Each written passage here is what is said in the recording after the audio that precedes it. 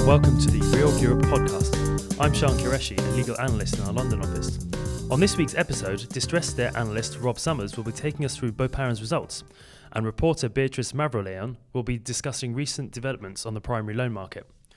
The primary loan market has been busy so far this year, and Reorg Debt Explained will be discussing the findings of a primary leveraged loan survey at a panel event in London on July the 2nd.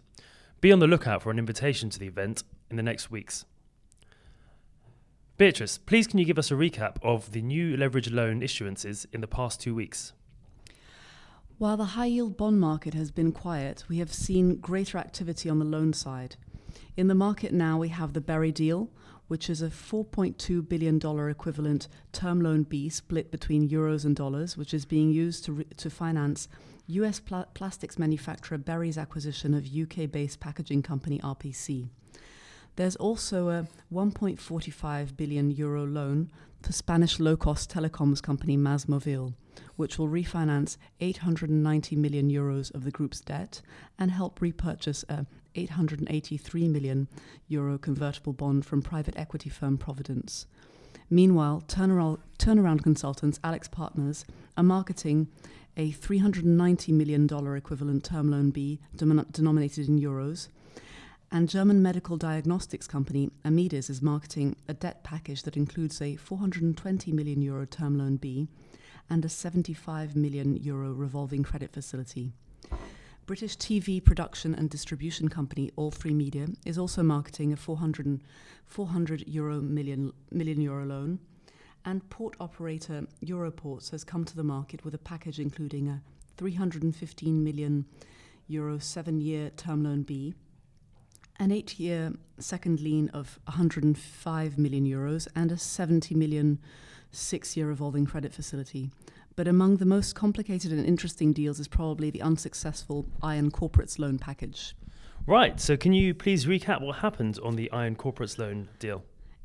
It has had a number of iterations because investors were unable to get comfortable with the terms of the deal and the underlying financial technology company. When it first came to market, it was known as the OpenLink deal, which was about 300 million euros of term loan B and was marketed at Euribor plus 400 basis points with a 1% floor and a 99.25 OID. Investors were concerned about the lack of transparency around the use of proceeds, so the deadline for commitments from lenders was extended from March 22nd to later that month. But then the deal fell apart because they couldn't get investors on board, and they increased the amount from 310 million euros to a $2.21 billion equivalent refinancing that brought together Iron subsidiaries Triple Point and Wall Street Systems, as well as OpenLink. Okay, interesting. So how did the investors respond to that deal? There was still some hesitation regarding the use of proceeds, and the company was planning a distribution of $250 million, which some investors described as a dividend through the back door. There was also talk of an acquisition, but there was insufficient clarity around this, although later it emerged that the company is acquiring Acurys. Meanwhile, Moody's rated the issue B3, and S&P's rating of the Triple Point subsidiary was CCC, making it hard for CLOs to invest. So there were delays, and the deadline for lender commitments was extended to April 30th, and then again to last week because of negotiations between investors and the arrangers of the deal. Okay, so what can you tell me about the negotiations? What was under negotiation? There were changes to margins. The borrower introduced the 2 shorter dated tranches in each currency in response to demand for this from investors. And there were many concessions obtained by investors, including the introduction of a quarterly lender call, changes to the most favored nation clause, changes regarding amortization, cash sweeps, asset sales, restricted payments, and unrestricted subsidiaries. They also tightened the incremental facility language and mandatory prepayment language. They capped pro forma cost savings that could be added to EBITDA. They put in a required quarterly lender call, and they reduced the soft call. This was consistent with the trend for investors successfully pushing back on aggressive top covenants, which we have seen on a number of recent deals. And in the end, they also had to remove the $250 million dividend, bringing the amount being raised down to $1.96 billion from $2.21 billion previously. Okay, but was that still not enough to increase investor interest? Last week, it seemed like a deal might finally be struck and the loan would price, but the arrangers attempted to claw back some of the margins by introducing a margin ratchet at the last minute, which took investors by surprise and ultimately scuppered the deal. It was announced at the end of the day yesterday that the transaction, at least in its current form, had been scrapped. Now it's possible that the deal will be struck with a small group of investors rather than on the wider market as they were attempting to do. Thanks, Beatrice. Now, Rob, Beauparen's 2021 notes are currently trading just below 70. What's going on? Hi, Sean. The British meat producers' senior notes due in July 2021 have come under pressure as asset sales have weakened EBITDA generating capacity and the company's operational turnaround has yet to materialize. The group has used the asset sale proceeds to pay down its 2019 notes, and a gap between the 19s and the 21s has widened, with the 19s trading at around 99 compared with about 69 for both the sterling and euro 21 notes. The question is whether, with the clock ticking, the company will be able to improve its EBITDA so that it can delever and refinance. Okay, based on those trading prices, it seems like the market is skeptical. I think that's right. Beauparen has sold key assets such as its Goodfellas pizza brand, which has contributed to a decline in EBITDA. While LTM EBITDA to the end of January was £100 million, on a like-for-like basis, which accounts for the disposals, this shrinks to £77.3 million. Further, the company's performance has been disappointing, with management expecting that the chilled and branded segments will continue to face challenges over the remainder of the current financial year that ends in July. The company faces recurring input cost pressures and looming regulatory risks.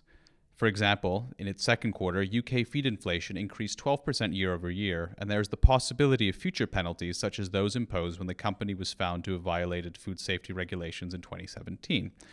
More recently, on the topic of Brexit, management said it is concerned about 5 areas: tariffs, borders, regulation, exchange rates in the labour market, and it is stocking up in preparation for a potential hard Brexit. Great. So can you talk us through your updated waterfall model on Beauparen? While our upside case sees 2021 note holders recovering at par, this comes with a thin equity cushion of £21 million. By contrast, our base case has the bonds recovering at 57.7%, while our downside case yields a 20.1% recovery. Note that these figures assume that the group's £265 million net pension scheme deficit ranks alongside the bonds. The company, therefore, has to dramatically turn around its operations within the next year and a bit to tackle its maturity wall. But whether it can do so is unclear. Compounding this uncertainty is that any trading during the company's next financial year, which starts in late July, will only be communicated to the market when the company hosts its full year or first quarter earnings calls, which are likely to take place in November or December. As a result, investors will likely be in the dark with respect to the prospects of a turnaround until about 6 months before the refinancing deadline. Okay, so if the performance of the company does not materially improve, how do you see this playing out? Creditors will need to reassess their expectations of Beauparen's future performance before deciding whether to agree to amend and extend the bonds or to pursue a larger debt restructuring that involves a debt-for-equity swap. This will largely come down to estimates of forward EBITDA. For example, with about £600 million of current debt, if investors believe that the company's EBITDA will grow back to at least the $120 million mark if given some extra time, then they may back and amend and extend. This assumes that the company will be able to grow back into a 5 times total leverage multiple. However, if performance stays at current levels, a restructuring that wipes out at least some of the company's debt is more likely. Okay, so what about the company's lenders? Are they supportive? That's an interesting question. We know that a seller is trying to auction about 20 million of Beauparen's £80 million RCF in the 90s. This comes after the company's banks upsized the facility by £20 million in November last year. Now, depending on who buys in, the dynamics of a debt restructuring could unfold in unpredictable ways. Thanks, Rob. That's it for this week's Reorg Europe podcast. We'll be back in 2 weeks.